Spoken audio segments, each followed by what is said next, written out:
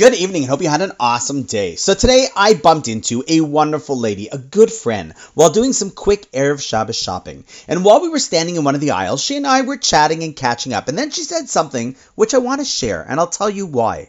She said, "You know what, Rabbi? I just want you to know that you make my day when I see you."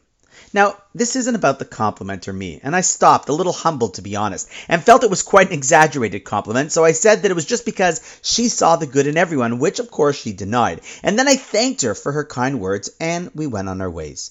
I got to the checkout counter a little bit before her. After all, life is busy, so I often move around supermarkets pretty quick if I can, if you've seen me. And as I was tapping my credit card, I saw that she was loading her goods onto the counter. And as I thought about what she said, I realized something really amazing. See, she said that I made her day, but in the process, to be perfectly honest, she literally made mine as well, if not even more than I might have made hers. See, we think sharing a compliment is just a nice thing to do. It's polite, proper etiquette. But in reality, it is something that often pays back the person even greater than what one received themselves from them. Because I felt great after she said that to me. And had she not, I would have just gone on with my day. And to be perfectly honest, it's been one of those weeks where I really needed that pick-me-up.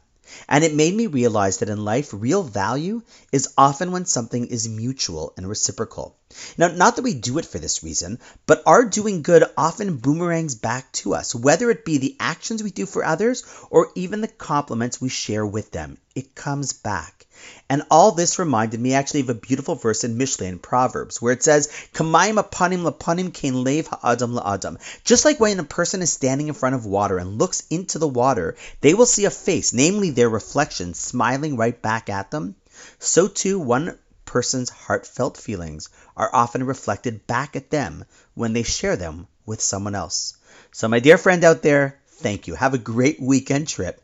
And thank you for making my day. And on that note, wishing you all an awesome night. And I look forward to seeing you tomorrow.